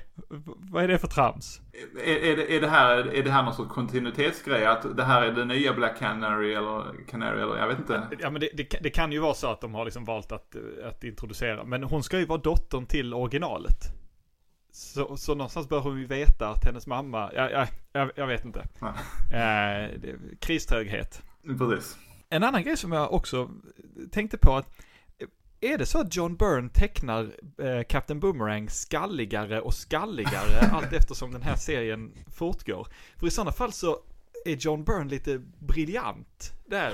Det är inte det att han sliter sitt hår och sånt, men vi kommer senare att ta oss an serien Identity Crisis, där vi ser att Captain Boomerang mycket riktigt har blivit väldigt, väldigt tunnhårig på äldre dagar. Om det är med flit så är det väldigt snyggt. Och då ska både John Byrne och Rags Morales ha cred. Jag håller med dig helt och hållet, Fredde. Alltså jag fick också den Wonder Woman-musiken i öronen i den rutan. Det är så snyggt, och det får mig att önska att Wonder Woman hade varit mer aktiv i den här serien. Jag hade jättegärna sett liksom, den här serien från hennes perspektiv. Liksom innan hon dyker upp i sista numret. Och det är också coolt att liksom Guy Gardner, som har varit en skitstövel och kommer fortsätta vara en skitstövel genom den här serien, bara får ur sig ett litet ip när han ser henne. Och avslutningsvis, vad fint att folkmassan som slog ett barn sönder och samman blir lite upprörda, eller väldigt upprörda, när Godfrey slår ett barn. Ja, just det. Ja. Det är deras ånger, och alltså det känns väldigt falsk. Det var, nej, oj. Ja, de kanske inser att nu när de ser någon annan göra det, så det är inte så gött det där. Så Nej, det där var nog fel. Den grejen vi gjorde var nog fel. Ja. Det var mina tankar om sista numret där. Ja, gött. Ja, men då drar jag mina tankar om serien i stort. Jag tycker väl det här är en serie som, alltså även om konceptet, det är intressant, det påminner lite om Identity Crisis, i att krisen liksom inte, den kan inte riktigt lösas av stora muskler på samma sätt sådär. Och den kommer vi prata om sen, Identity Crisis, men den här är lite utdragen. Det händer ganska lite i nummerna. Jag tror vi får se Billy Batson snyfta i 5 nummer innan han liksom rycker upp sig. Och många sidor läggs på att visa upp olika hjältar går igenom exakt samma sak. Och visst kan finnas goda bitar i det, men till exempel nu ska vi visa hur medlemmarna av vårt framtida Justice League blir upplockade av Dr. Fate. Så vi lägger halva numret på det. Och hur många gånger fick vi se Blue Beetle bli illa omtyckt av allmänhet och polis? Vi fattar vinkeln nu. Men känslan är ju att det här mest är ett sätt att göra reklam eller introducera de kommande serietidningar som Justice League International och Suicide Squad liksom. Med det sagt tycker jag ändå det finns bra delar i den. Konceptet, som jag sa, intressant. Godfrey är ju en rolig skurk, och handlingen är ju, det är ju inga svårigheter att hänga med i den. Den vecklar inte in sig i sig själv sådär. Jag tyckte, precis som du var inne på, Fredda, att det var väldigt oklart i början ifall Godfrey bara var väldigt duktig på att övertala folk eller få folk med sig, eller om det var liksom något magiskt eller mystiska krafter han använder. Och det är inte, det större än lite, men ju mer jag tänker på det, det är en väldigt, väldigt central del av den här serien, så att inte få reda på förrän i sista numret att det var något magiskt. Det stör mig ganska mycket, för det hade man velat veta innan, i och med att det betyder, för det förändrar ju jättemycket av det man läste i början. Då får man nästan läsa om det och bara, de slog Robin, men de visste inte vad de gjorde. De gör lite sådana här, jag tror de droppar ändå lite hint så här, vad de säger, his perfectly modulated voice, eller they are under his spell och sånt där. Jag tror de säger det i tidiga nummer lite grann. Vissa kan få plocka upp det. Jag som simpel korkad läsare förstod inte, utan blev lite förvånad i slutet. Och lite precis som du var inne på, Fredrik, jag tycker det är lite trist, för vi vet ju att människor har en tendens att följa galna ledare oavsett att det här hade inte behövt vara en superkraft, och kanske däremot hade serien blivit enormt mycket mer tragisk, tror jag, om det inte hade varit en superkraft som låg bakom det. Sen vet jag inte om det är något som etablerats med Godfrey alltså du som har koll på Glorious Godfrey, om liksom, finns det någon sanning där?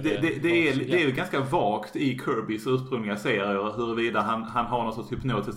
Det kanske är att han har någon sån där, han har någon sorts teknologi, han har någon sorts typ superorgel som spelar musik bakom honom medan han talar, och att det kanske är det som hypnotiserar folk. Det hålls lite vagt i originalet, så mycket vet jag. Nej, annars har jag inte mer reflektioner om serien egentligen. Jag Jag sparar mitt betyg till sen. Säger du, Fredde? Ska jag nämna lite kort bara de här tie-in-serierna som hade med Legends att göra.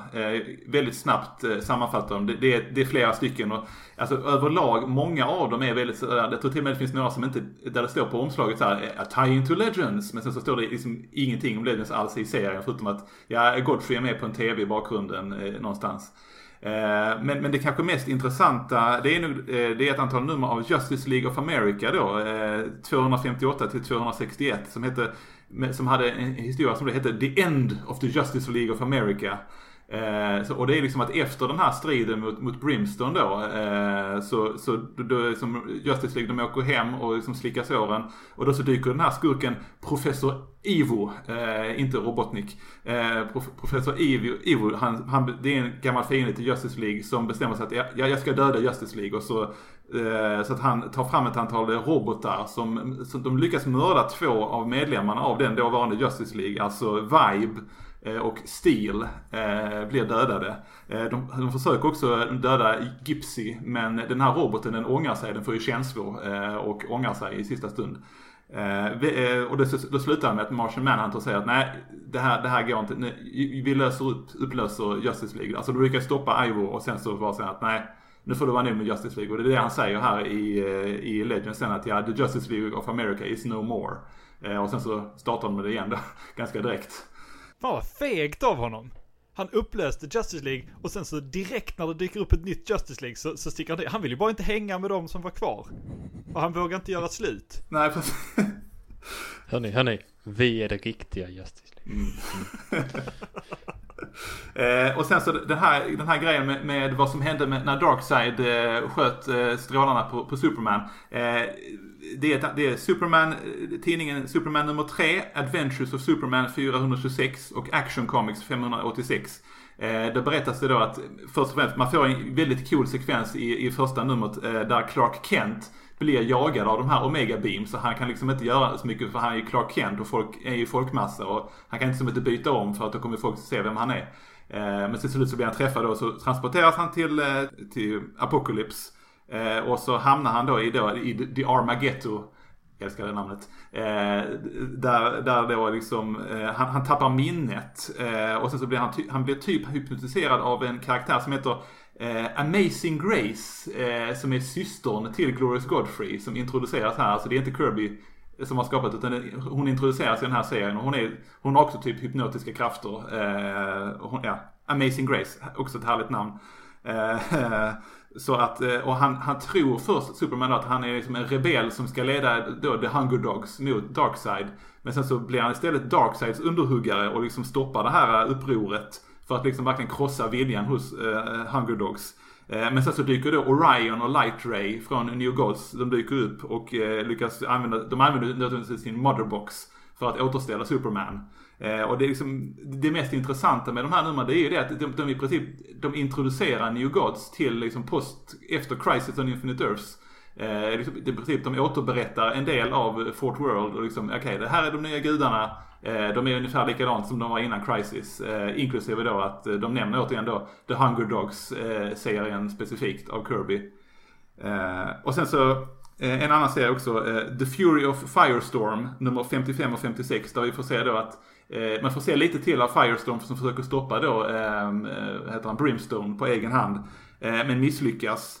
Så då så sticker de hem, och sen så är det där att den här presidenten utför den här ordern, och då professor Stein vill följa ordern och vill inte vara att de ska liksom smälta samman till Firestorm, men Ronnie Raymond han vill ändå göra det, så att han försöker forma Firestorm mot Steins vilja, men då blir liksom Firestorm blir helt handlingsförlamad och kan inte göra någonting. Väldigt intressant serie, väldigt intressant relation mellan de två karaktärerna. Det förtjänar nästan sitt eget avsnitt. Men det slutar ju då, och så kan jag nämna alltså, i det numret så dyker ju Hank Hall, alltså Hawk, dyker upp också och har en liten roll i det numret där. Så det är, om jag förstår sakerna så kommer vi kanske höra mer om Hawk och Hank Hall i framtida Crisis avsnitt. Ja, han är väldigt värd att hålla ögonen på. Precis, ja. Han är med här kort. Sen måste jag också nämna, det gjordes en miniserie också som knyter in till Legends som heter med Cosmic Boy från Legion of Superheroes. Som handlar om att efter Brimstone-striden så försöker då Cosmic Boy och hans flickvän Night Girl att de måste ju resa tillbaka till framtiden. För de är ju från framtiden. Och det handlar mycket om det här med att de upptäcker att alltså, tidslinjen verkar inte stämma överens med deras framtid. Och det är hela det här med Legion of Superheroes efter Crisis. Vi har inte tid att prata om Legion of Superheroes efter Crisis. Men, det har vi inte. Nej, men det mest intressanta är det numret. Det är också, de knyter an till Legends att det finns något som heter Earth First. Som är liksom som en sorts underkategori till de här som protesterar mot superhjältar. De protesterar mot NASA och astronauter. Och att anse att de också är en del av de här liksom, hjältarna som inte ska dyrka längre. Så att de försöker stoppa uppskjutningen av rymdfärger och sådär. Och det oroar Cosmic Boy för att det är Legion of Superheroes framtid. Det är viktigt att människorna kommer ut i rymden så att de kan kolonisera andra planeter. Också lite intressant för att de nämner också att det är något fel på tidslinjen för att kärnkraften, det skulle leda till bara bra saker, men nu har ju Chernobyl exploderat och Challenger-färjan har ju också exploderat och de har börjat bygga atomvapen. Det är jättekonstigt för så. Och det känns som en sån här metagrej att det liksom, när Legion of Superheroes-serierna gjordes så var det liksom, framtiden, kärnvapen och kärnkraft och sådär, det kommer vara jättegött. Men sen så på 80-talet så visade det sig att nej, det var inte så gött med kärnkraft trots allt. Vi har pratat om det som hastigast i Crisis. Du har nämnt det här tidigare faktiskt. Har jag det? Rörande, The Legion. Precis, ja. Nej, och sen så en sista sak. De här, vi nämnde det att Desard, han åkte ju iväg till Scatarsis, alltså den här planeten på insidan av jorden där Travis Morgan, alias Warlord, har ett fantasy-äventyr. Och i hans serie då så får vi då helt enkelt se att Desard, han försökte att han skapar en illusion att han ser ut som Warlord och så försöker han liksom vara elak så att det ska förstöra Warlords rykte där då, men det misslyckas han med så att han sticker tillbaka till Darkseid igen. Och sen så måste jag också bara nämna det är 2 nummer Batman 401 och Detective Comics där det också står här, det här är en tie-in till Legends. Och det mesta av serien handlar inte om det, men Glorious Gordon Godfrey, han dyker upp där då. Och han ser inte alls ut som i Legends. Alltså det verkar som att tecknarna vet inte hur Godfrey såg ut. Så att i det ena numret så är han en tjock kille med svart hår och inga glasögon. I det andra så är han en smal blond kille utan glasögon. Och det är väldigt, väldigt märkligt hur de kunde liksom...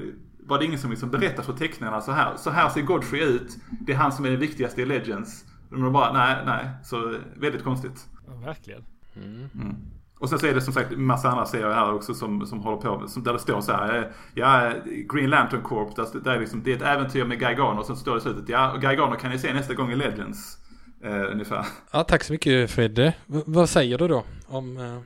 Har du några tankar om serien i stort? Ja, alltså jag sa ju egentligen det här, jag sa det redan lite tidigare här, att jag tyckte att det, alltså, bra idé, väldigt många intressanta saker. Älskar vad de gör med Glorious Godfrey här, alltså hur de uppdaterar honom. Men samtidigt, liksom själva historien hade kunnat vara mer intressant, och det hade varit lite mer, alltså det känns ju som att det här är liksom de här DC-serieskaparna som säger att de tycker om superhjälteserier, så de kommer ju framställa folk som inte tycker om superhjälteserier som idioter, som bara har dåliga argument. Men det hade varit mer spännande om man jämför med Watchmen, alltså i Watchmen där läggs det ju faktiskt fram vettiga argument för varför superhjältar kanske inte är så bra trots allt. Men det gör de inte här. Här är det mer liksom, nej, superhjältar det är gött. Och det är synd på något sätt att de inte... För liksom, jag tycker om superhjältar. Vi tycker om superhjältar, uppenbarligen, som gör den här podcasten. Men jag tror att det finns ju saker som man kan säga mot superhjältar också. Om man är ärlig. Och det hade varit bra om de hade erkänt det. Jo. Absolut är det så. Jönsson, om du är ärlig, vad säger du? Jag tror jag hatar den här serien. Det var mina första tankar när jag skulle skriva så här övergripande tankar. Den är tjatig, den är upprepande, den är ibland konstigt formaterad. Alltså den här biten där Desard berättar handlingen, den är ju inte formaterad på något sätt så den ser annorlunda ut från sidorna i sig. Så om man inte är uppmärksam så blir det liksom, då blir det som att man läser de rutorna längst ner. The Monitor Tapes hade ju liksom ett annat format och var svartvita och sånt. Jättekonstigt. Darkseid, jag tror inte det är ett enda nummer där Darkseid inte går igenom handlingen fram till nu. Och Stålis, som vi har pratat om tidigare, har samma konversation med Reagan om och om igen. Biten med Batman där han överger Robin och liksom det tas aldrig upp igen när Robin dyker upp liksom på kryckor bland den här folkmassan i slutet och liksom säger jag har också en sak att säga. Batman bara tittar på honom och tänker försiktigt nu Robin, nu är det farligt här. Och Billy Batson, ja, som du sa, han det är ledsen i 4 nummer liksom, gör absolut ingenting. För att få ut någonting av den här serien så tror jag man måste läsa alla tie-ins på något sätt. Inte för att förstå handlingen, för handlingen det får man liksom hela tiden. Ja. Men för att få ut någonting mer, alltså någonting intressant. Liksom, jag får nog läsa lite tie-ins här för att se något lite roligt med Firestorm. För jag får inget roligt med Firestorm i den här serien. Liksom. Jag får bara samma hela tiden. Nej. Där är coola grejer i den, absolut. Men nej. John Byrnes teckningsstil, de är för det mesta väldigt bra, men hans distinkta stil, i synnerhet med ansikten, kan ibland se lite märklig ut. Ansikten kan se skeva ut. Ögonbryn kan vara någonstans längst uppe på pannan eller liksom längst uppe på huvudet om personen skulle ha en flint. Barnen ser ut som små vuxna som krympt. Snarare än barn. Det är en sak som stör mig. Det är liksom det att du tecknar ett barn, men du tecknar inte ett barn som ett barn rör sig, utan du tecknar ett barn som en vuxen rör sig. Det är en grej jag kommer att glömma och störa mig på när vi kommer till Ran Thanagar War senare. Så upprörd är jag. Men nej. Jag tycker inte om den här serien alls. Nej. Vilket härligt sätt att avsluta på. Men vi får ändå tvinga fram några betyg här och kvantifiera det. Och jag vet inte om ni har något bättre än Bafflerang. Nej, det kör jag på. Jag tycker ändå det är några intressanta koncept här och tycker att Glorious Godfrey är intressant. Så den får 2 av mig. 2 Bafflerangar. Ja, den får 2 Bafflerangar utav mig också av just samma anledning. Teknikstilen är oftast snygg och där är coola koncept. Jag skulle sträcka mig faktiskt till igen 3 stycken Bafflerangar. Det kanske är mest, jag tycker mycket om Glorious Godfrey. Jag tycker också mycket om Suicide Squad. Ja, det är väl de bitarna också, men och det finns många bra idéer hade kunnat göras bättre. Ja, alltså jag vill ju egentligen ge den här en 1, men den skapade så mycket grejer som jag sedan tycker om. Ja, intressant. Vi får väl se om det kommer några 1 år senare i The Season of Crisis. Men den här legenden lägger vi åt sidan nu och det återstår bara för oss att säga tack så mycket. Tack Fredde för att du var med igen och gästade. Ja, men vi får väl säga tack Fredde, för nu har vi ju sagt att Fredde inte kommer tillbaka en massa gånger, men den här gången så är det ju faktiskt så att Fredde inte kommer tillbaka, så tack för din medverkan den här säsongen, Fredde. Ja, absolut. Alltid jätteroligt att prata DCC och jag återkommer gärna om ni någon gång kommer att prata om vad heter han, Enemy Ace, så... Ja, men det blir säsong 3. Season of Enemy Ace. Absolut. Eller den här Balloonbuster, kan vi inte köra en season? Nej. Nu stannar vi här. Nej. Ja, och så ses vi nästa vecka, eller nästa gång. Vi ses om 2 veckor. Samma läderlappstid, samma läderlappsfeed. Hej. Hej då. Jävla skitserie det här. Remember to follow the Bat Signal to DC Caston on Instagram and Twitter.